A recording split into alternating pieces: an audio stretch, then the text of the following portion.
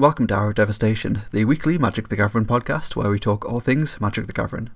I'm your host, Joe Loudon, and with me as always is Sam Neal. Hiya. How are you doing this week, Sam? I'm doing pretty good, actually. Good. I'm feeling good. I had a relatively normal weekend. Cool. I went to the pub on Saturday. Ooh. With my dad. That was fun. I mean, outside of having to obviously walk in wearing a mask and stuff, once you're sat at the table, it's kind of normal.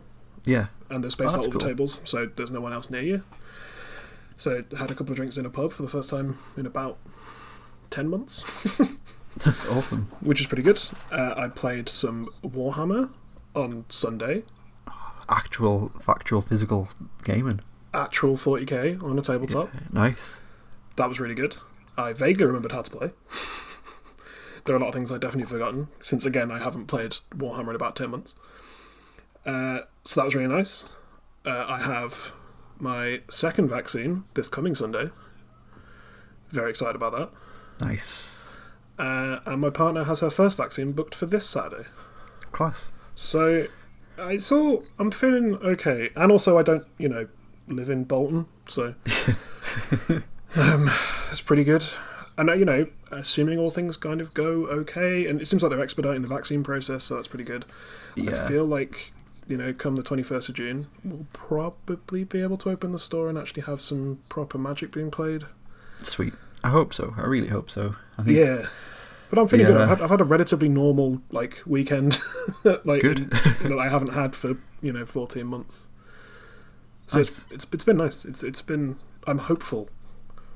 Or at least, I enjoyed this weekend, and if every weekend from here on is terrible, then I had fun while it lasted. At least you had that one, yeah. Yeah, exactly. How you doing? Yeah, I'm alright. I've had a few days off work over the past couple of days, which is nice. So I booked some time off. It was the Hana Kimura Memorial Wrestling Show on Saturday night / Sunday morning. So I figured nice. I'd book some time off after that, because I'm probably going to be knackered on the Monday, and maybe I might be a bit fragile the next few days, so I thought I'd give myself some time off to rest. But it kind of wasn't. I don't know. I think we spoke about it briefly when she passed away last year. Somebody who I really admired and kind of watched the last days of her life play out in real time, and it was really traumatic, and I still haven't really quite come to terms with that. But yeah, so did the memorial show as kind of a 1 year anniversary of her death, and it was amazing, to be honest. Absolutely amazing. I thought it was going to be really sad, but it was incredibly emotional, but it was really happy as well. It was like a real sort of celebration. It was just kind of cathartic in a way, I think. So it was really nice just to see everybody come together to celebrate somebody. Very really good. nice. Yeah. So that was a bit of a tangent, for that's how my weekend went. Got up at 2 o'clock in the morning on Sunday morning to watch that. So it was yeah. I think all things considered, it was quite a nice weekend, and then I've enjoyed the couple of days I've had since that. Been buying and selling some Magic cards, shifting some hobby money around, bought some more Warhammer stuff today as well. So Nice. I think things are feeling like they're in a place where they can get back to normal in terms of hobby stuff, I think. Yeah, everything's feeling kind of alright. This is the most optimistic I've been since, Ever. March last year. So Yeah. I'm feeling alright. I mean, if you look at the States, I guess everything's literally back to normal there. Assuming people have their vaccines, people are doing whatever they want. Whether it's safe or not is a completely different discussion, but it's been nice to kind of experience that a little bit. Yeah, definitely. I mean, I'm pretty certain still that we're gonna just fully unlock, or whatever the term is they're using, on the 21st of June anyway. But I'll be fully vaxxed by then. I've got my second vaccine booked in for the 4th of June, so not this Friday but next Friday, and then that's me double dosed. Hell yeah. Yeah. And then you can use yourself as a wireless hotspot. Hell yeah. That's a good thing. I don't really care about going out and stuff. It's just I can, emanate 5G everywhere. Yeah, hey, I might go to a Modern Horizons pre-release. That's what I might do. Will it be in time? Yep. Oh, man. Alright, yeah, that's it. The Look set at you comes out planning on to the leave the house. 18th of June. Oh, that's That's exactly the right amount of time after having your second dose. Yeah. Oh, baby. Yeah, I'm super Alright. excited. Super Yeah. excited. Okay, good. Which I Everything's guess looking good. Yeah, which I guess segues quite nicely into our big topic this week, because it's Modern Horizons hype season is in full swing. Uh-huh. What we've seen so far from the set is incredible. Absolutely incredible. So we had the big weekly MTG stream last Thursday, where they really sort of started to show off cards from the set and talk more about what was going to be in the set. And I think right from the get-go, the whole thing's just been incredibly exciting. I have some feelings. Yeah. There are lots of cards that I mean, there are loads of cards up and down the power scale that I'm extremely excited about. Yeah. And I just love Modern Horizons. This sort of reminded me how much I really loved Modern Horizons 1, for all of its pitfalls and the fact that it ruined several formats. I just love like this kind of set where it is very similar to Time Spiral, where they just do whatever they want and just sort of unpack a bunch of really cool designs for cards that they couldn't find another place for, where they just, put a mechanic on a card and that's the only, use of that mechanic in the entire set. Yeah, it's one of those cool. sets where they're just completely freed from the constraints of just normal constraints that they have on design, like set designs, like in terms of like standard set. Like obviously you couldn't put most of these cards into a standard set because they're far too complex or far too high powered for what they want in a standard environment, and they don't want this stuff going into a Pioneer either. You couldn't put some of this stuff in a Commander product, because if you did, then you would have that thing where constructed players just go and buy out Commander, like one specific Commander set, and then that messes everything up for everybody. And yeah, it's not a straight reprint set, but it allows room for innovation, and it's quite clear that with it being Modern Horizons, and the aim of the set is for Modern and Legacy and Commander and possibly even Vintage playables. From the get-go they're sort of setting expectation for what the set and what the power level of the set's going to be, so the cards that they put in this can be a lot more complex than something that you would find in a Battle Bond or a Conspiracy or a Commander Legends, and I love it. I absolutely love this set. Yeah, and there's no constraints for Arena, I think, is the big thing. Yeah, they yeah, don't 100%. They don't have to make this work on Arena. They can literally do whatever they want, and if something ends up being a bit of a weird, it will still work in paper, right? And you don't have to create loads of cards that are intuitive to newer players. Yeah. You don't have to, like, there are a bunch of cards, and I'm sure we'll talk about them, that people have been asking a lot of questions about that they don't understand yet. And that's fine in this kind of set, because this is meant to be where all the complex designs go and all the callbacks and the stupid stuff, basically. Yeah. The stuff that's too stupid for regular sets. So, I mean, where do you want to start? Because there's a lot. It's rare at this point during a spoiler season that I have so many specific cards I want to talk about. Yeah, totally. I think let's start from the start, I guess. So the first thing that we got a real look at on the stream was Dakon Shadowslayer. So it is white, blue, black for a Planeswalker, legendary Planeswalker Dakon. As the static text of Dakon Shadowslayer enters the battlefield for a number of loyalty counters on him equal to the number of lands you control. As +1, Surveil 2, -3, exile target creature, -6, you may put an artifact card from your hand or graveyard onto the battlefield. Super cool design, and I mean, yeah, there's like 18 different versions of the card or whatever, but most, if not all, have art by Richard Kane Ferguson. Just came back to do Dakon here, and it looks incredible. This card is just really cool. Yeah, I love everything about this card. Yeah, me too. I just like the callback to how Dakon Blackblade works with has loyalty counters equal to the number of lands, which makes absolutely zero sense in modern day Esper colours for Esper. Like, it makes absolutely no sense. But in terms of Dakon as a character, it works really well. The abilities are interesting. Surveil too. It's nice to have Surveil be a mechanic they want to go back to, because I think that has a lot of powerful implications that something like Scry doesn't. Yeah, definitely. Surveil also fuels that -6 as well, that ultimate. Yeah, exactly. It's kind of like it's a nicely Actually, it's just a nicely designed Planeswalker. Like you said, it's a little bit too weird to put in a standard set or anything like that. Yeah. I think this is very much the. This feels like a Serra the Benevolent rather than a Wrenn and 6. Yeah, definitely. But it's very cool. This is the thing. This is one of my favourite things about Modern Horizons, and why I hope they do Modern Horizons every 2 years forever until I literally die.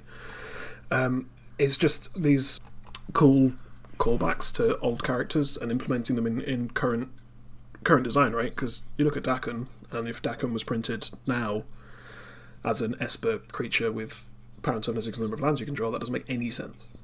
Yeah. That isn't what Esper does in any kind of way. But getting like a fresh take on that character in the context of Magic as we understand it now, in the context of the colour pie now, I think it's just one of my favourite things about the set. You just get these weird designs that throw back to characters that are, nearly 30 years old. Yeah, which we'll definitely see more of as we talk more about the set later. But yeah, I think this card it's a really cool card. I don't think it's good enough for modern play. Because so the effects are powerful, but it's competing against a Fairy Time Raveler and Narset Barter of Veils. I don't think they'll ever really be better 3-mana Planeswalkers than those cards. We all thought there would never be a better 3-mana Planeswalker than Liliana of the Veil. Yeah, and look at the two. It's not even the best. But yeah, the best 3-mana Liliana. And also the colour restraints are kind of rubbish for a 3-mana Planeswalker. Yeah, definitely.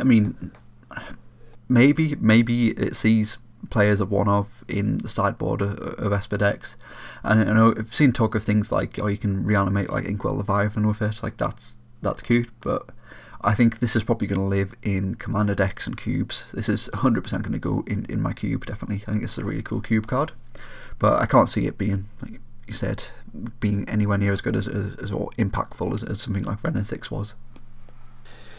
Yeah, but then again, we said, I think everyone at the time, when Wrenn and 6 was spoiled, said, that's probably alright. And then it, decimated one format and is very good in the other, so... Yeah. That's fair.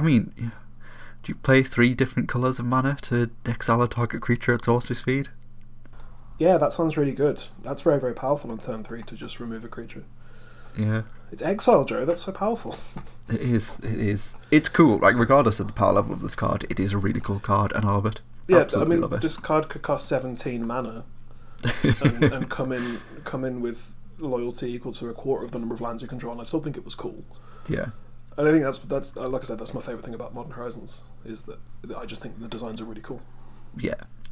Speaking of cool cards, illustrated by Richard Kane Ferguson, we have Profane Tutor. So this has no mana cost. It's a sorcery, has Suspend 2 for 1 in the black. It says search your library for a card, put the card in your hand, then shuffle. Suspend Demonic Tutor? Yeah, this is my jam. 100% my jam. I don't think this card will see play anywhere except for Commander decks and Cube. Like a lot of the things that we'll talk about, I guess. But I absolutely love the design of this. I love the art on this. And I kind of want to test this as a one-of in Ant and Legacy. Yeah, and just suspend it? Yeah, just suspend it. Like, suspend 2. Like, suspending this on turn 2, like, 99% of the time, you're going to have the kill on turn 4 in Ant anyway, and just having this as like an extra free spell, just to get you whatever you need on that turn to go off, is going to be really good, I think. Plus, it has no mana cost, so it's a nice hit from Ad Nauseam as well. Sure. You lose no life to it off Ad Nauseam, therefore it's powerful. Yeah. Yeah, I mean, that's true of a lot of other cards in Ant, so... Yeah, that is true. So, I don't think it's definitely not Demonic Tutor. I don't think it's as good as Infernal Tutor in Ant. Oh, I don't think it's as good as Wishclaw Talisman even, but I'm definitely excited to try this as a one-of, kind of in the way that Grim Tutor has been a one-of in the past as well. I think it's interesting, just like the way that we evaluate suspend cards. Like, suspend cards have historically been terrible unless played completely wrong.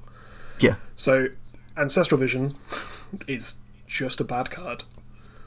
When it was in Banned in Modern, we all thought the sky was falling, and copies of Ancestral Vision were like £40 each. and now it doesn't see play at all Yeah. anywhere in any kind of way when you suspend it for one and then draw some cards. But that you have to wait 4 turns for, Yeah. and this you have to wait two turns for, and you get exactly what you want. Yeah. And obviously you're having to suspend it on turn 2 at the earliest. But I think that's interesting. The free ways to cast it, so you can cascade into it off. Well, you could cascade into it off Violent Outburst, or any of the ways that the Living End decks were playing it, and I think that's interesting. Yeah, I guess definitely. that just turns it into a 3-mana tutor rather than a 2-mana tutor. Which I guess you could only do with Grim Tutor, right? Yeah, that's true. That's true. Effectively becomes a copy of Grim Tutor. So, I mean, there are those applications, obviously. You cast it off As Foretold. Yeah. If you wanted to. I guess that's a thing you could do. Yeah, definitely. I think it's one of those cards where, I guess, like Demonic Tutor, really, like, if you get to resolve it, it's going to be game changing. But I think in terms of modern and legacy, I think legacy very much is what I have in mind when I'm thinking about this. I think it's one of those cards where we're not really going to understand the exact power level of this card until we play with it, until we sort of test it. And I think if it does find a home anywhere, it's definitely going to be in a combo deck, just allowing you to go off and get the win. I think that even doing something like, I don't know, like turn 1 Dark Ritual, suspend Profane Tutor, Thoughtseize. Like, I wouldn't hate that. I think the problem with this card and with most suspend cards is that the cases in which you cast them unfairly are relatively uncompelling. Yeah. Like, so if you're casting off an As Foretold, it also means that you have to have. I don't know. Like, is that good enough? Because your As Foretold deck isn't really a combo deck that needs to look for specific cards. Yeah, that's it. I think you're either winning the game on the spot or doing nothing, and I think in an As Foretold deck, this is probably going to be doing nothing for that turn more of the time. Because the As Foretold decks we see at the moment are, casting Living End after cycling a bunch of creatures. Yeah. And I guess you could do this, but then that means you have to either wait a turn to cast your Living End that you found off the Profane Tutor, or you have to have another As Foretold in play that you can cast that immediately, and I think that's a few too many moving parts to make it good enough. And I think with that deck, you're cycling enough anyway that you're just having extra copies of Living End isn't great, and not really what that deck wants to be doing. You want to just fill it with exclusively Cyclers and Force and Negations and Living Ends, and that's pretty much what you want to do. But again, I think power level aside, this is just a really cool card, and I love it. Oh yeah, absolutely. That's the thing. Again, any of these cards could be the worst card you've ever seen. I still think the design's cool. Yeah. Cool. Next up, we're going to take another 1-black costing card. It's Unmarked Grave. 1-black for sorcery. Search your library for a non-legendary card. Put the card in your graveyard, then shuffle. What a bad card.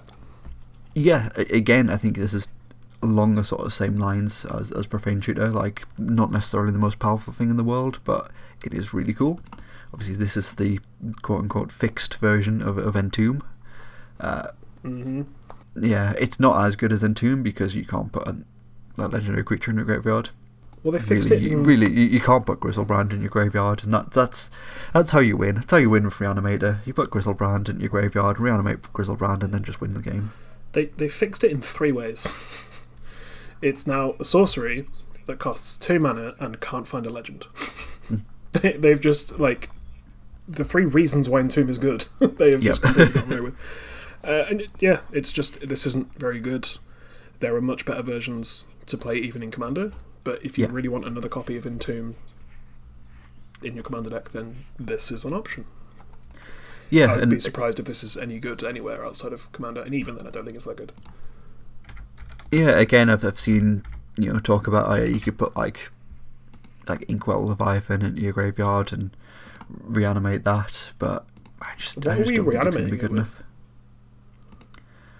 You can't even Goryo is the thing that you put in. Yeah, that's true. You can't Goryo because it has to be non-legendary. Yeah, you're right. Yeah, I don't even know. I don't know. Because the closest we got to a reanimator deck in Modern was Faithless Looting away a Griselbrand and Goryo's Vengeance visiting it. which isn't very good when you can't find a non-legendary when you can't find a legendary creature. Yeah, this is true. It's just not very good at all. And you can Burial Rights it, I guess, but again, not very good. I don't think this makes many waves in Modern. No. It's cool. Yeah, that's it. Like, again, like, super cool design, probably not very playable. Cool. So another not very playable but super cool design, which I think is probably going to be the theme, is Thruster Tempest's Roar. It's 10 green for legendary creature, dinosaur. It's a 7/7 and has this spell cost 3 less to cast for each of a spellcaster's turn. Has trample over planeswalkers, haste, and Thruster Tempest's Roar has hexproof as long as it enters the battlefield this turn. Manamorphose says hello. Yeah, this is I don't know. This is a design, right? It's interesting. I don't think this card is bad. It looks so much like unplayable commander cards that have never been played in constructed formats. Yeah. That I think that's just the immediate conclusion that you draw about it, because the analogs we have are, big flashy dinosaurs that aren't really that good in constructed, especially not modern. Like, it looks like a Galter, right? Yeah, which is pretty good in standard, but hasn't seen any play outside of standard. It's like Galter and Quest and Beast had a child. Exactly, those are two powerful cards. It's true. It's true. And I don't know. I think there are situations in, we've got like prowess decks and stuff that can make Swift Spears and Bedlam Revelers huge. But this is just doing it in reverse, right? You cast all the spells, then cast your thing that's huge. Yeah. And it can't be interacted with. It has trample and trample over planeswalkers, which is a cool new ability that I think they probably should have been a thing a while ago. But I'm glad to see it finally implemented. And you just get to smack your opponent for 7. Yeah. And then it sticks around. Yeah. Again, I feel like it's probably just going to be a bit too slow for Modern, but I guess, yeah, you could have some sort of like red-green prowess deck. Could possibly see play there. Manamorphose is definitely going to be the best card to play alongside this, but yeah, I just think it's just a little bit too big, a little bit too slow for Modern. But it's again a super cool design. Yeah, and if nothing else, it's probably a commander card, right? Yeah, 100%. Cool. Where do you want to hit next? I don't know. So are we done with the things that have been revealed in the stream? No, there's a lot more that were revealed in the stream that we can talk about. Do you want to talk something busted or reprints? I kind of want to get to the reprints, but I think the problem with this episode is we're going to be all over the place, and it's going to be about 3 hours long. So yeah, we'll just go wherever you want next. Let's go for the busted one first. And so next up we've got Grief. It's 2 black for an elemental incarnation. It's a 3/2 with Menace. When it enters the battlefield, target opponent reveals their hand. You choose a non-land card from it. That player discards that card. It has Evoke. Exile a black card from your hand. I'm going to be the 1 millionth person to make this joke. Good grief. Yep, this card is stupid. Uh-huh. It's incredibly good. I know they got some incredibly good Magic players to playtest with this set, and I don't know, maybe even they underestimated just how powerful and how consistent this card can be. So obviously the cute thing is with Ephemerate, you can evoke it, so you can exile a black card from your hand, put this onto the battlefield, and then with the trigger on the stack you can blink it, so you get 2 Thoughtseizers and you get a 3/2 with Menace on the battlefield on turn 1. And then you can choose to blink it at the beginning of your next turn. Yep. And it can't attack, but you get a 3rd Thoughtseizer. But you get, yeah. Yeah, the when you say they got good players to test it, Brad Nelson tweeted when this card was first previewed, Grief should be banned, how could they print this? And then me remembering I actually tested this card, oh yeah, everything's fine. So, I mean, he's had experience with this card, and probably had exactly the same response to seeing it for the first time that we all did, but then has played some games with it, and, I'm reticent to trust Brad Nelson when it comes to testing Magic cards. He's a reasonably good Magic player, Of course, there are things he could have missed, and, there's still potential for cards to be busted even if they've been rigorously tested. There have been many cards that have been rigorously tested that have been completely busted. Yeah, we all missed Hogak. And I think Grief could potentially be the Hogak of the set, I think. where it was just a little bit too overlooked, and nobody really understood just how powerful it was until thousands of people played games with it and realised oh yeah, it's ridiculously busted. This is the thing, that you can have as many playtesters as you want on a set, doing as much testing as possible, being as rigorous as possible, trying their hardest to break something, but that will never amount to a day of the card being released because you have tens of thousands of eyes looking at the card, trying to break it, trying to do stuff, and that's just far more testing than any one group of people employed by WotC could do. Yeah, and that's the worry, right? So like Brad Nelson, absolutely. I trust that he's put in his reps with it and knows what he's talking about, but also he's not going to be able to test it as much as the rest of us can all at one time. Yeah, so that's the worry. I think the card is absolutely fantastic. Obviously, it's very, very powerful. I kind of want to try brewing with it myself, and maybe some sort of like prison style deck. I think an interaction that I find really interesting is with Eldrazi Displacer. Just blinking this with Eldrazi Displacer, it's going to be really cool. I think that's quite a nice lock you can get. Mm-hmm. Maybe throwing a Snarren Bridge in the mix as well, and just have some sort of like sweet prison deck. Yeah. I just miss Lantern. Just miss Lantern. There's a Lantern deck with Urza. Yeah. You can do that if you want. Yeah. I don't want. Yeah. I mean, this is just Unmask, right? Yeah. Which we've seen essentially see reasonable amounts of play in Legacy and Vintage to varying success in varying different types of decks. But also, this is a 3/2 that can die and can trigger Bridge from Below and stuff like that. There's all sorts of nonsense this thing can do, and like I said, like Ephemerate is definitely a thing, and the fact that it's just a 3/2 with Menace is an interesting wrinkle to that card compared to Unmask. You can't target yourself, which is a difference to Unmask, I guess, if you want to discard a Dredger or something like that. But it's certainly powerful, and we've seen similar cards do ridiculous things, and as much as I trust the people that tested this, we have a bunch more people who I also trust saying how stupid this is going to be in every format. So we'll have to see how it goes. But if this gets banned, I wouldn't be surprised.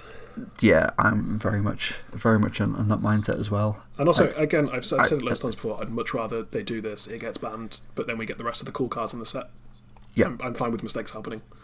Yeah, 100%. Or if some sort of new deck, if some new deck or new strategy, comes to light because of this card, then the card gets banned, but we're still able to play this new style of deck. That would be super cool as well. Might be tuned down, but we still have a new deck. And I'd love that. I'd love them doing that in this sort of type of set specifically as well. So that's Grief. It's pretty good. Mm-hmm. Pretty good. It's very good. Let's talk some reprints. Okay. So first up, we got what I thought was quite a nice surprise. Really, was that one more thing, collector boosters. You're going to get some time shifted reprints of Modern Horizons 1 cards. So we saw Giver of Ruins, we saw Force of Negation. Yeah, those are some pretty heavy hitters in terms of reprints. Yeah. I mean, we can vaguely gloss over the other ones, right?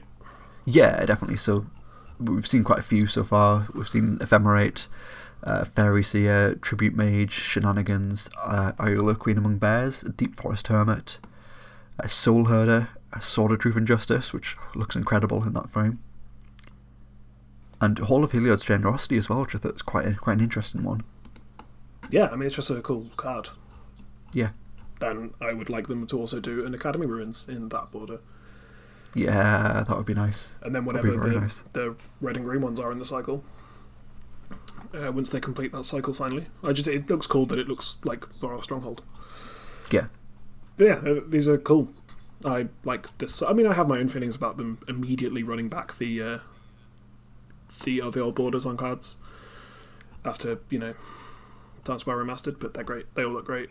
We also have some of the newer cards being printed. Some of them, I'm not going to try and decipher what the rule is for new cards from On Horizons 2 to get the border, but we have some of those as well. We do, yes. I think it's new to modern cards. No, it's not. No, it's not. No, it's not, because some of them are brand... Yeah. No, none of them Some are. of them are brand new. Yeah, Because if they're not new to modern, then they already have an old border printing, right? that's true. That is true. Unless it's like Sanctum Prelate, I guess. But Yeah, yeah, that's so the exception. Some of the new cards from Modern Horizons 2 have old borders, and I don't know why, but they all look great. Yep. So I'm fine with it. Yeah, it's cool. I personally really love the old borders, and I don't care where they put them as long as they put more of them out there. I absolutely love them. Very, very happy with this. Should we talk about another reprint? Yeah, And I go for it. I can have a bit of a rant. Yes, please do. So the big reprint that we got announced on the stream was Cabal Coffers. Yeah. Yeah, Finally. that was one that we talked about, sort of our predictions for what we'd like to see in the set, and yeah, we thought very much this would be a very good place to put this card. It's probably not going to break modern. I still fully agree with that. We got a regular version, and it's also going to have an extended art version as well. That's a borderless version. There's a border. There's a border on the bottom. It's not entirely borderless. That's a borderless version. They're different. Allegedly. No, they are, because borderless versions come in draft and set booster packs. The extended arts only come in collector booster packs. Cool. Yeah, I know. Like it's the Rant thing. away. Like, it's a thing that you realise when you open like 100 packs per set because you work for a store. Yeah, I think my issue with the term borderless when applied to this is that it's a lie because it does have a border. I'm not going to bother engaging in your pedantry, but yes, you are correct. Yeah. But this, it's a borderless treatment, not an extended art treatment, which means that you can open this version in a draft or set booster pack, which makes it really annoying for us trying to sell, like, pre-sell mythics, because we don't know how many Cabal Coffers we're going to open, because we'll pre-sell the regular version, but probably more than 50% of them are going to be the borderless version, but we don't know that, so we don't know how many copies to pre-sell before we open them. It's a whole nightmare. But Cabal Coffers is a card that finally got reprinted, and there was talk in Modern Horizons 1 about how this card should be in here because it's just a place you can just print it. And now it's here, and it works because now it's legal in Modern, though no one, as we discussed on the last episode, I think, we're never ever gonna see play in Modern. I don't think I'd be surprised. Yeah, I don't think so. I don't think it's good enough. Now, I don't have enough time to get into all of the takes I've seen about Cabal Coffers getting reprinted in Modern Horizons, but I will talk about its rarity for a bit, if you want. It's a mythic. Yeah, go for it.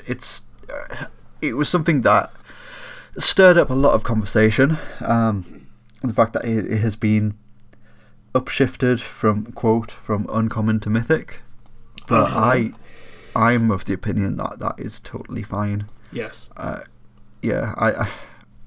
think a lot of Magic players don't really seem to understand reprint equity and just what that means, and the fact that having Cabal Coffers at a mythic is, I was going to say, like, having Cabal Coffers at a mythic is a good thing because it'll lower the price, but it will retain a high price, which is good. I was going to go into a big spiel about that, but then I remembered that fetch lands are in the set at rare, so the set's going to get opened, and all of the prices on everything are going to drop anyway. Like, I don't think Cabal Coffers being a mythic is just not the issue that people are making it out to be.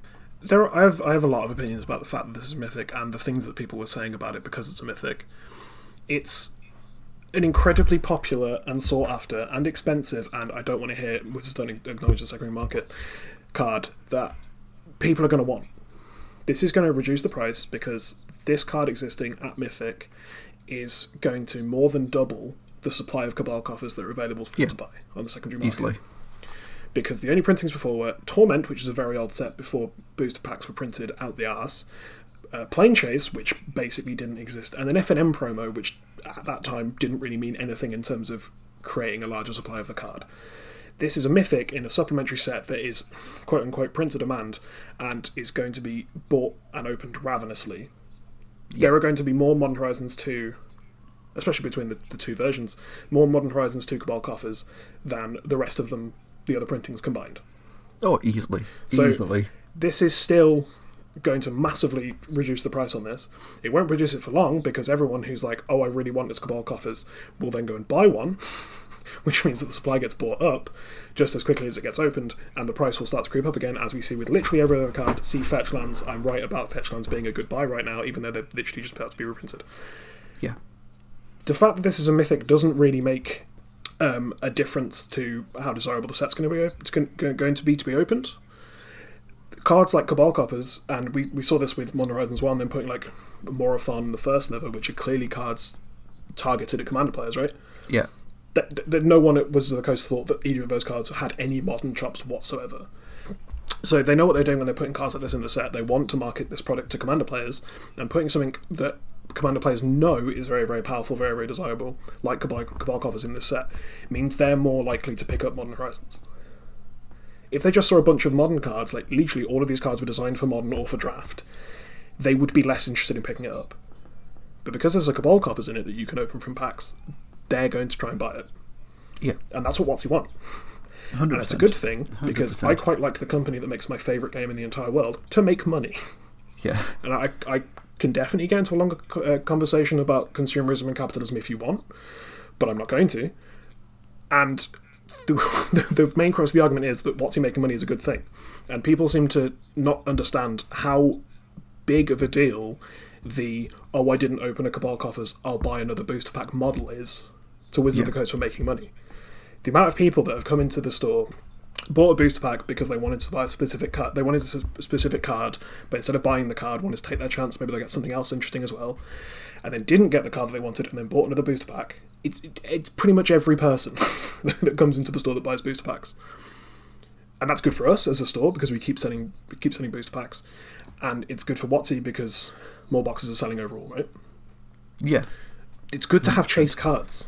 And I saw people legitimately saying that they could print this at Common. It's the same to them. No one is saying that a copy of Cabal Coffers is worth, I'm going to say this is probably going to go to about 20 quid. Something like that. I think it'll. At its floor. I think £20 will be where it settles eventually. I think it'll dip below that. Just because I'm anticipating just a shit ton of this product being opened for so many reasons. Yeah. And it's not just this product. It's draft boosters of this product. It's set boosters of this product, and it's collector boosters of this product. It's not just a singular product like many reprint sets in the past have had. Yeah, so I'm not. So say 20 quid is the price it is, right? 6 months from now, Cabal Coffers is a £20 card, whatever. I'm not saying that a Cabal Coffers is worth £20. That's the disconnect that people seem to have is that it's the same for them to print a common as it is for them to print a mythic in terms of resources that go into printing that card. Yeah. That is correct. But the value placed on it by people like you who really want a Cabal Coffers, therefore want it to be a common, makes it a £20 card. A piece of cardboard is a piece of cardboard. Of course it's not worth anything. The piece of cardboard is worth a fraction of a pence. Right? It's a piece of cardboard with some ink on it. No one's disputing the fact that it's... But the fact that Wizards can put... And you referenced reprint equity earlier. Can print these chase cards means that people will buy the set more. Yeah. If it's a common... A crap load of them get opened, the price of Cabal Coffers just completely tanks, and fewer people are interested in Modern Horizons 2. Stores sell fewer packs, people buy fewer packs, Wizards of the Coast because of the set stacked, and we'll get onto a few more of those cards in a bit, means that wouldn't happen, but it just means one of the chase cards is taken away from it. And you want chase cards because it sells product. There's a reason that no one really wanted to buy Ixalan, because at the time it was printed, there was nothing in there that anyone wanted to open. But people still want to open Modern Horizons 1 because of the chase cards that are in there. And the fact that they're hard to get means there isn't a huge surplus of them, so more packs need to be open to get them. Which is a good thing, because both LGSs and Wizards of the Coast make money, which means that you can continue to play Magic. Yeah. And I'm extremely tired of people seeing this as some kind of predatory behaviour that Wizards of the Coast are inflicting on its player base because they hate us all so much. They don't. They want you to have access to the cards you want, which is why they reprint this like this. But they also want you to pay them for you to get it. Because what business would just give you shit for free and expect you to like. I don't understand why people think they're deserving of things for low prices. It's that time old thing. Like, Magic players want their cards to be worth $100 and cost $0. Exactly. Like, how much does it cost to make an iPhone? And, I won't get into Apple's practices and the way those phones are actually produced, but how much does it cost to make an iPhone? £10? £12? They sell it for $800. No one's suggesting that the parts that go into an iPhone are worth £800. Everyone knows that it costs absolutely nothing comparative to the price that they are charging you, a consumer, to buy it, is the same. No one's suggesting that. But they can basically charge whatever they want because they're the leaders of the market. There are a bunch of people's time and effort and work that went into it. There are a bunch of research that went into it that costs money. And the same is true for Magic cards. There are distributors, there are printers, there are people who have to design the game, there are people who have to playtest the game. There is literally people who have to print the cards you have to pay to make this. Like, the price of a booster box is like £1. Pieces of cardboard inside plastic with some ink on, it's worth nothing. But it's the secondary value on that, and it's the fact that they will charge you £90 to buy a booster box because of all those things that went into it, which means people have to get paid. Which also means the business continues to profit and continues to make money, which means you continue to pay to play the game. I'm not saying you can't be upset that Cabal Coffers is at Mythic and you thought it would be rare and it'd be nice if it was rare because it would be, £15 instead of £20. I understand that. It's upsetting when things aren't as accessible as they should be. But stop pretending like this is a way in which Wizards of the Coast are exacting their revenge upon the player base. Yeah. Because that's just not a thing. Why would they do 100%, that? 100%. They don't hate their player base. It's a completely ridiculous thing to say. If you genuinely think Wizards of the Coast hate you as a player and don't want to give you things, stop playing the fucking game. Stop giving them any money. Stop giving them any money. Like, and I understand there's a lot of nuance to this conversation, and I'm just sort of going into a hot-headed, straight rant about things. But if you genuinely think that Wizards of the Coast don't have your best interests at heart and are trying to scalp you and are trying to do you out of money, stop fucking buying it. In any respect. It's frustrating to see that. Yeah, I'm pretty much on board with all of that, to be honest. I don't know. I just see some really just what I feel like are unreasonable takes. Like, yeah, there's no way an uncommon from almost 20 years ago. 2002 tournament was out, I think. There's no way an uncommon from uncommon from 2002. It's going to have considerably less copies than any Mythic printed today. It's always the Commander cards as well. Yeah, no one gave a shit when Force of Will was a Mythic. Yeah, Force of Will was a Mythic in Double Masters. Nobody complained about that. It was an uncommon in Alliances, but also Alliances was 24 years ago. Yeah. So people's priorities change. And it's the whole, I'll be finished soon, I swear. It's this whole Wizards say they don't acknowledge the secondary market, and then they'll print this card at Mythic, which they know is worth money, so they'll sell packs. Yeah, that's how it works. Basically, all it means is they're not allowed to say, I'll sell your Cabal Coffers for £25. Though Secret Lair gets around that somewhat. But they're not saying that this is worth money. They're just they know how much fucking cards are worth. Yeah, that's it. I think there's just a massive misunderstanding of that phrase. Wizards doesn't acknowledge the secondary market. I don't think they've ever actually said they don't acknowledge the secondary market. Mm-hmm. And there's a big difference between Wizards of the Coast don't acknowledge the secondary market and Wizards of the Coast legally aren't allowed to know and make decisions upon the individual prices of Magic the Gathering cards based on secondary market information. There's a massive difference between those. Mark Rosewater isn't going to StarCityGames.com and typing in Cabal Coffers and going, oh, Cabal Coffers is $100 card, this has to be a Mythic. Exactly. It's just complete nonsense. People invent these things in their head, and it's very frustrating to watch. I've seen Mark Rosewater look at PSA 9 graded power at a GP booth. Mark Rosewater is well aware that just the secondary market exists and knows how much card costs. But legally they're not allowed to do certain things because of that. I don't know what exactly because I'm not a lawyer, but they have some pretty good lawyers. They're part of a multi-billion-dollar just global entertainment leader. Yeah, they know what they're doing, and you don't. Yeah, I understand. Again, I understand people being disappointed that this isn't a rare, right? I don't because this is a commander card. If this card is too expensive for you, proxy it. If your friends don't let you proxy it, get new friends. Like that's it at the end of the day for me. Point. Like that's as far as I'm concerned. Like if this card is still too expensive for you after this reprint at Mythic, proxy it. No reasonable person will have an issue with you proxying this card. The thing about it is so the choices you have, right, currently would have been Cabal Coffers at Mythic being a £20 card, or not having a Cabal Coffers reprint and it still being a fucking £60 card. You still got a Cabal Coffers reprint. Yeah.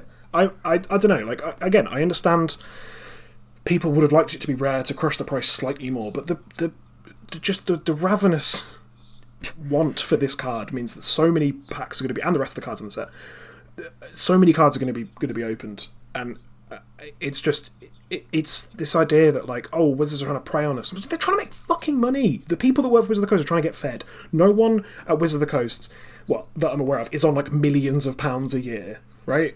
They're just trying to do their job and make money, and I guess make Hasbro money, but to continue the longevity of a company that makes your favourite game. So just let them do whatever they want, as long as it's not punching you in the face. It's completely ridiculous to me that people are like, oh, the Wizards of the Coast again, trying to fuck over their player base. They're not interested in fucking you over, they just want to get your money. Which is true of literally every other industry and company in the entire fucking world. Why is it any different when it's a game that you like, that are vaguely woke and do some nice things for marginalised groups every now and again? Yeah. So I've got to make money. I wouldn't do my job if I didn't get paid.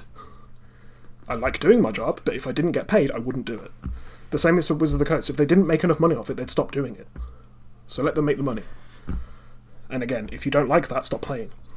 Yeah. It's extremely frustrating. Yeah, stop paying, or just break some proxies. Just make some proxies. There are so many people that provide proxies to people that are really, really cool, and you can support artists and acquire cards that look like Magic cards that you can use in again, friendly playgroups.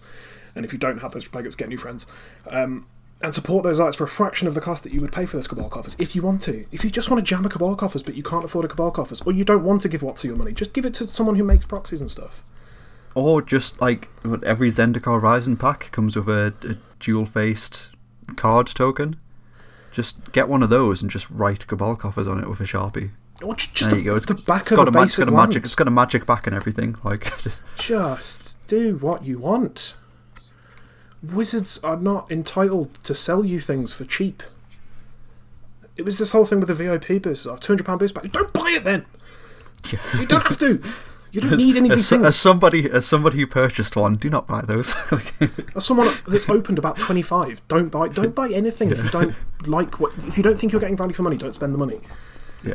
And there are certain things that you can't, your bills and stuff. There are a lot of people who are not getting value for money on bills or rent or anything like that, and you kind of need to keep paying it, otherwise you'll probably die. Things like this, you don't need to get.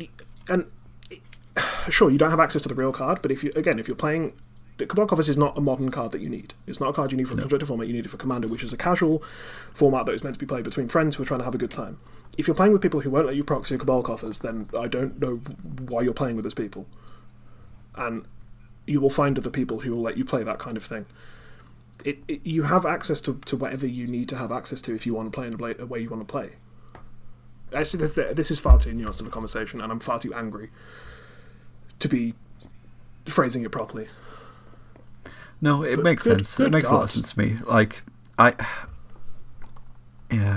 do understand the frustrations, and I do understand a lot of the arguments that people make, but I just don't agree with them. If I'm wrong, tell me. That's fine. Yeah, no, I don't think you're wrong at all. Like, I think we're coming from potentially a very different position than a lot of people as well. Like, we are both people that could easily afford a Cabal Coffers if we wanted to go out and purchase one. So I think there's definitely an added layer of frustration if you are a player who sees a card like Cabal Coffers and thinks, I genuinely cannot afford that, or genuinely do not understand how MTG finance works enough to be able to be in a position to acquire a Cabal Coffers. seeing it reprinted at Mythic is not going to improve my situation. So I think people in that position, again, like, people in that position have that added weight behind the things they're saying, but like, again, for me, it just falls back to like just proxy it. Like, if you're in a position where you can't buy Cabal Coffers, most likely you are not playing Modern or Legacy or Vintage. So this Cabal Coffers being reprinted in this set doesn't affect your interaction with those formats. It only affects your interaction with Commander. If that's the case, proxy the card. Oh man, I'm sure if I had like time to write something to say about Cabal Coffers, I'd sound a lot more reasonable. But I kind of like just viscerally streaming. Yeah, it's just the time-old irony of Magic players not understanding resource management. It's frustrating. Yeah, They're not going to put it at common. Why would they put it on common? So you can have it. You don't deserve to have things just because you want them. That's like, okay, that's not actually how I feel about a lot of things. I think that human beings should be entitled to a lot of things. Cabal Coffers at Rare is not one of them. I think it's the fairest way I can say that, and I think we should probably leave it there before I carry on. Yeah. Cool. Good lord. All right. That was 20 minutes. Yeah. That was at least. So I think we're probably going to just touch on one or two more cards this week, but we'll have a lot more to talk about as far as Modern Horizons Previews goes on next week's episode. But there's definitely a couple more cards I want to hit on this week. Is there anything that you want to hit in particularly? I mean, we can talk about Gaia's Will. Yeah, go for it. Let's talk about Gaia's Will. Gaia's Will is a sorcery with no mana cost. It has suspend 4 for a green, and until end of turn, you may play lands and cast spells from your graveyard. If a card would be put into your graveyard from anywhere this turn, exile that card instead. Why is this green? It's Yawgmoth's Will, but it's literally Yawgmoth's Will with suspend. No in the same way cost. that Profane Tutor is Demonic Tutor with suspend, and Ancestral Vision is Ancestral Recall with suspend. But it's green instead of black. It's green. It's yeah. I mean, like, I guess this is just the final piece of what can't green do. It was this. Now it can. It can Yawgmoth's Will / Underworld Breach, like whatever. Like, no, I understand that this. I mean, colour pie wise, and if we eschew the jokes about green's colour pie is just the entire colour pie. Green can do these things. Kind of. Yeah, it was regrowth, stuff like regrowth. Regrowth, Eternal Witness. Every Gaia's other version Blessing. Gaia's Blessing. Every other version of regrowth that they've printed in recent years. Ban Again Recovery. Can return things from the graveyard. This just skips the step of putting it into your hand. It just means you can cast it directly from your graveyard or play lands directly from your graveyard.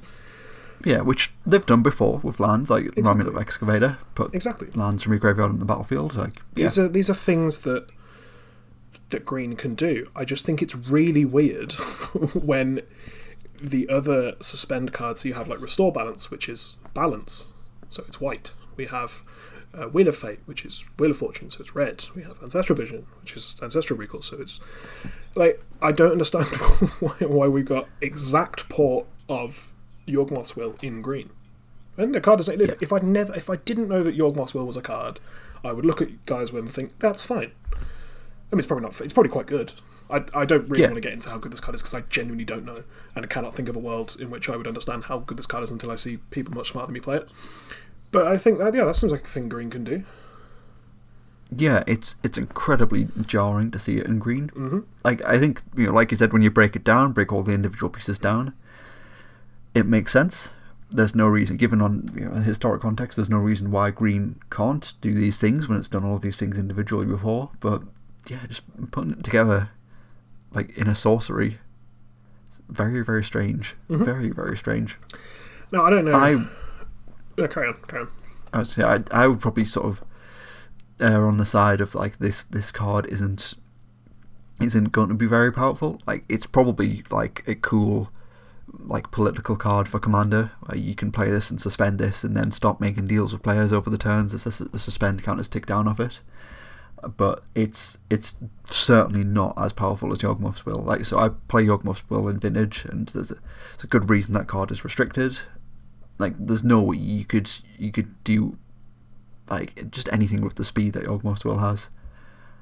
So I think it's a cool, again, like another one of those like cards where it's really cool. It's really cool that they can do these throwback cards, and I think the art on this is incredible, and it's got that like that semicircular sort of window to another world that we've seen on a lot of these like suspend cards like this. But it's just jarring seeing like literally Yawgmoth's Will with green. Yeah. I don't know, I like suspend cards. I really like these Same. suspend versions of very, very powerful cards, like we saw in original Time Spiral, and we've seen done a couple of times before. And it's like, sure, there was another green card you could choose, right?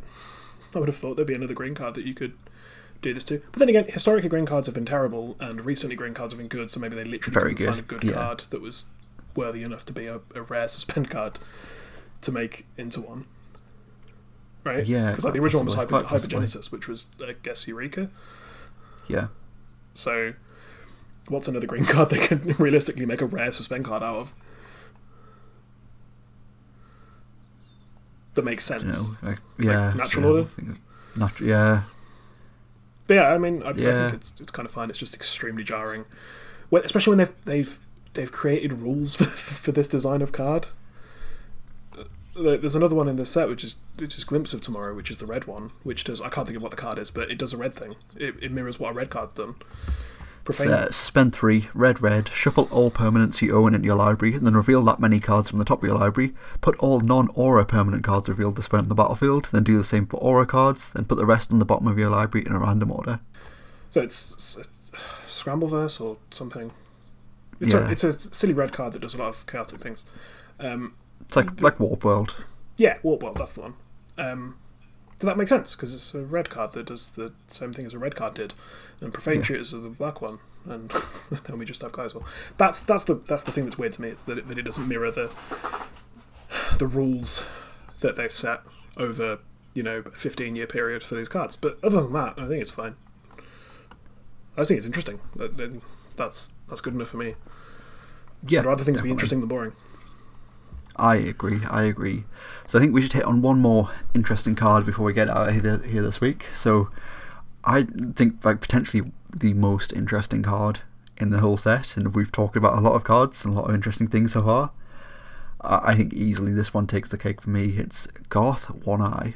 White, blue, black, red, green. It's WUBRG for a legendary creature. It's a human wizard. It's a 5/5 and has tap. Choose a card name that hasn't been chosen from among Disenchant, Brain Geyser, Terror, Shaven Dragon, Regrowth, and Black Lotus. Create a copy of the card with the chosen name. You may cast the copy. You still pay its costs. What a terrible card. What a weird card. It makes copies of Disenchant, Brain Geyser, Terror, Shaven Dragon, Regrowth, and Black Lotus. Like incredibly iconic cards. Yeah. How bizarre. This is one of my favourite things about Modern Horizons, and the precedent they set with the first one, is that you can just do mad shit like this. It's like some of these cards aren't legal in Modern. Like, yeah. You're going to be able to cast copies of them. Yeah. Like, it's really cool. I think it's very, very cool. And that's one of the great things about this. Same. It's just it's incredibly weird. It's bizarre, and yeah, it's really cool to see a card like reference like such an iconic card. I guess such an iconic suite of cards, but like specifically like Black Lotus, like so that instantly the conversation was, oh, are they going to make tokens? Are they going to make tokens of Black Lotus? Is that going to be a thing? Is that a way we get around the reserve list? They've said that they aren't going to make tokens. They've never made tokens that are exact copies of cards before, so it's not something that they're going to do. But I think this is really cool technology, and this could absolutely be a way to get around sort of reserve list problems. I mean, this card sucks, right? I mean, it's yeah, sure. It's not a powerful card, but it's a super cool card. Absolutely. it lets you cast a Black Lotus in Commander. Like, Yeah, that's cool. it's very cool. Super, super cool. And I just think that, like, the technology on this card to be able to do that, that opens up so many doors for similar things in the future when it comes to reserveless cards. That's why I love Modern Horizons. Yeah.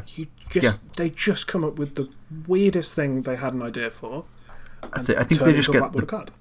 the best brains in exploratory design, put them in a room and go, there you go wild, and we're just going to print whatever you come up with. And Yeah. it's fantastic. See, what's annoying is there are a bunch of other cards that I really want to speak about, but I spent way too long ranting about claw cards. Yeah, I mean, we can hit another one if you got one. I mean, in okay, particular you wanna there are go a for. couple. I mean, first of all, we do need to talk about the reprint that proves that you have a really big brain. Yeah, But we have Grist, the Hunger Tide, yeah. which I'm pretty sure can be your commander. Yes, can be. Yeah, Well, one black. despite what judges say, apparently.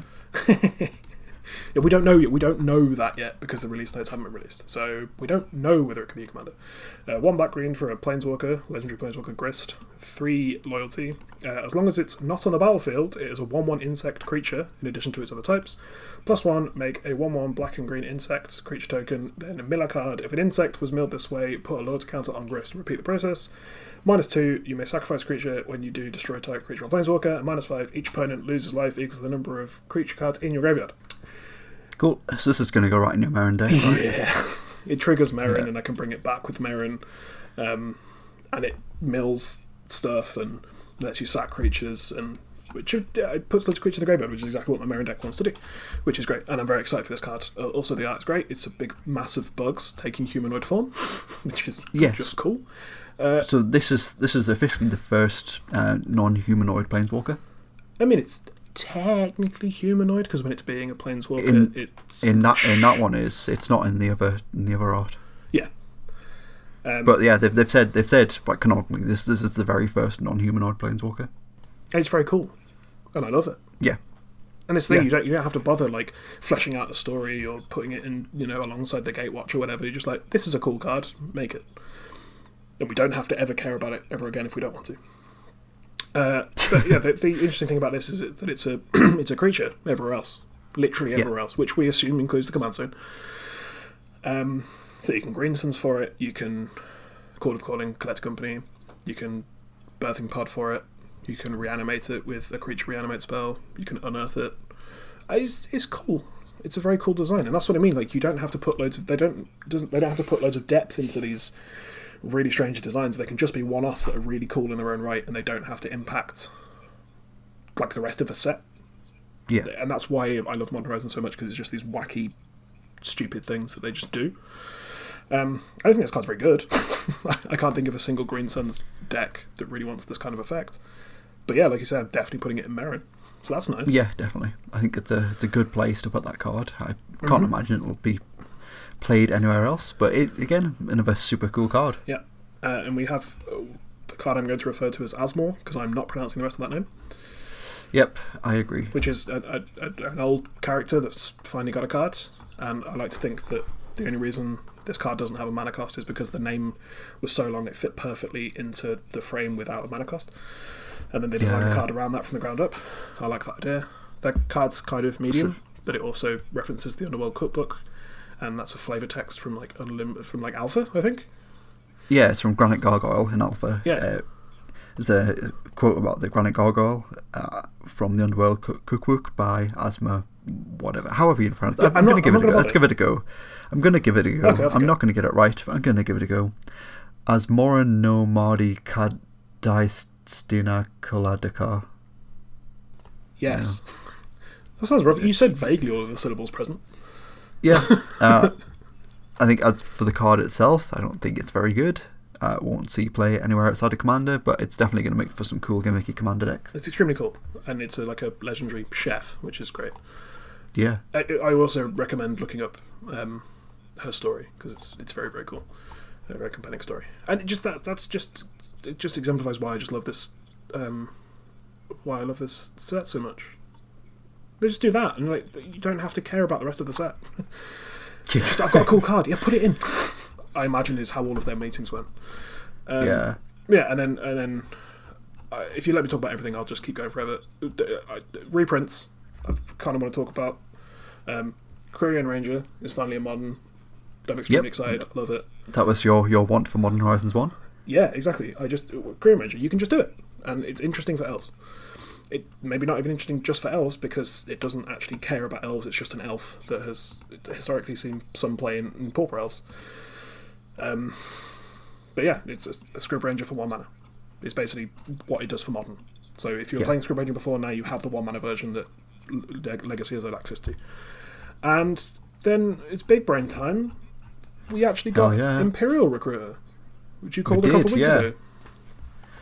Super, super happy about that. Yeah, it's fantastic. Again, it's another one of those cards that has always been a mythic every time it's been reprinted, and that's been absolutely fine, and nobody really complained then. But I'm always happy to see it, because I love this card for Cube specifically, and now it's in Modern. I think it's exciting. Can we let me talk about the art? Hell yeah, we can. Can we talk about the art?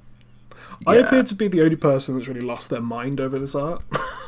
So I believe this is the extended art rather than the borderless art.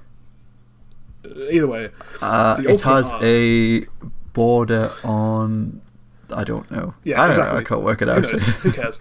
So specifically, the alternate art of Imperial Recruiter. I was looking at it, and then on the left, I was like, that little shadowy thing kind of looks like Kiki-Jiki. And then I looked over to the right, and there's a little fairy. And this card's got Kiki-Jiki and Pestamite on it. It does. How sick is that? It's so cool. So cool. I love it. Yeah, that's it. Like, it might. I almost don't want to say it, but it might even be good enough for Modern. Like, it takes a turn longer than previous incarnations of Splinter Twin, but if you just play it as like you probably should have played Splinter Twin most of the time, as just this like good control deck, and then you've got this combo package in there as the finisher, then maybe we can live that Imperial Recruiter into Kiki into Pestamite Dream. Yeah, well, because we talked about this when you predicted it, that Imperial Recruiter, the thing it does is find Kiki, and then Kiki copies the Recruiter and it finds Pestamite. And that's why I love it. It's in the art. It's so good. I love it that they have just a thing that only ever happens in Cube. And they reference it on the art because it's one of the main things that Imperial Recruiter is known for.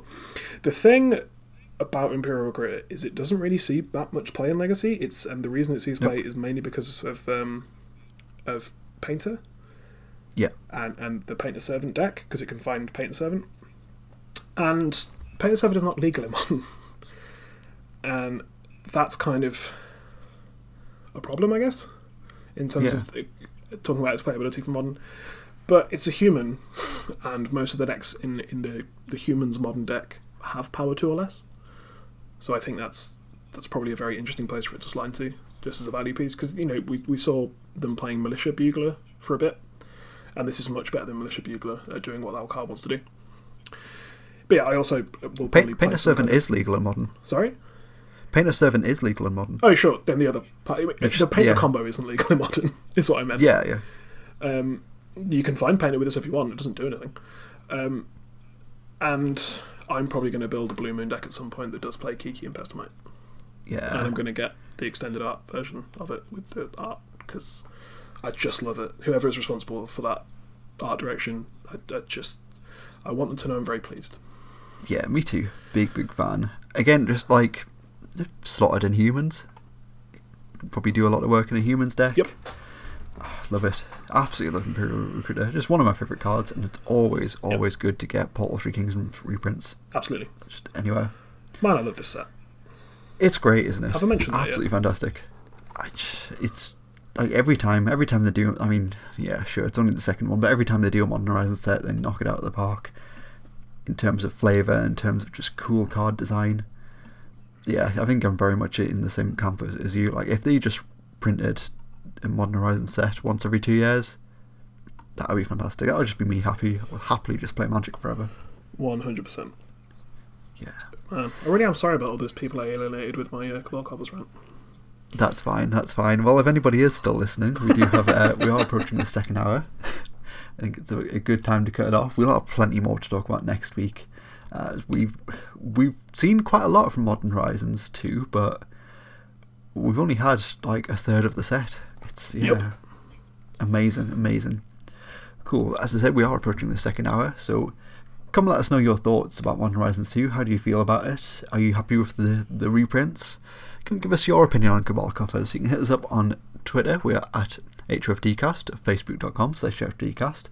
Or if you've really enjoyed anything in this episode and you'd like to give back in a monetary value, you can hit us up on Patreon. We are patreon.com/Hour of Devastation, where tiers start from as little as $1 per month. That's roughly 20 to 25 cents per episode. And a reminder that this podcast is brought to you by manleak.com, where you can go to pre-order sealed products for Modern Horizons 2. I'd open all those great cards, and at checkout you can use the code HOFD5 to get 5% off your order. Yeah, big thanks to Manleak as always. They're absolutely fantastic. Would definitely recommend their services. If you want to find me on my own personal social media, on Twitter I am at PeachGardenOath, it's Oath with an F. Facebook, I'm Joe Loudon. You can find me in pretty much any of the Magic groups. I also stream on Twitch, so every Friday night we do Friday Night Magic. We do something different Magic related every week. So this week we're going to be playing the LSV's Cube is up on Magic Online, so we'll be doing that. And then Saturday and Sunday, alternating weeks, we do a whole bunch of different other things. We do party games, we do Among Us, we do Jackbox games. I'm going to be playing through Yakuza 0, so something that if you are into those games, come check that out. It's twitch.tv/PeachGardenOath. If you want some more blisteringly hot takes about how I disagree with the Magic community at large, you can find me on Twitter at Snail69. Nice. I literally had to make my tweets private the other day because I was getting too many replies. Because I said something controversial about Cabal coffers. So, which I don't even think is. I don't think it's controversial. I agree with you fully. It's weird to be on that side of it. Normally, I'm tweeting so much that Twitter tries to take away my tweeting. This time I was like, no, I'm going to limit my tweeting because I've got too much interaction. Just that meme, me reaping, me sowing. Yeah, exactly. Yeah. I don't like it when it comes back at me. Yeah. My own medicine tastes horrible. Cool. So that is all we have time for this week. Once again, we're approaching the second hour. The Godfarer has returned, so we'll see you again next week on Hour of Devastation.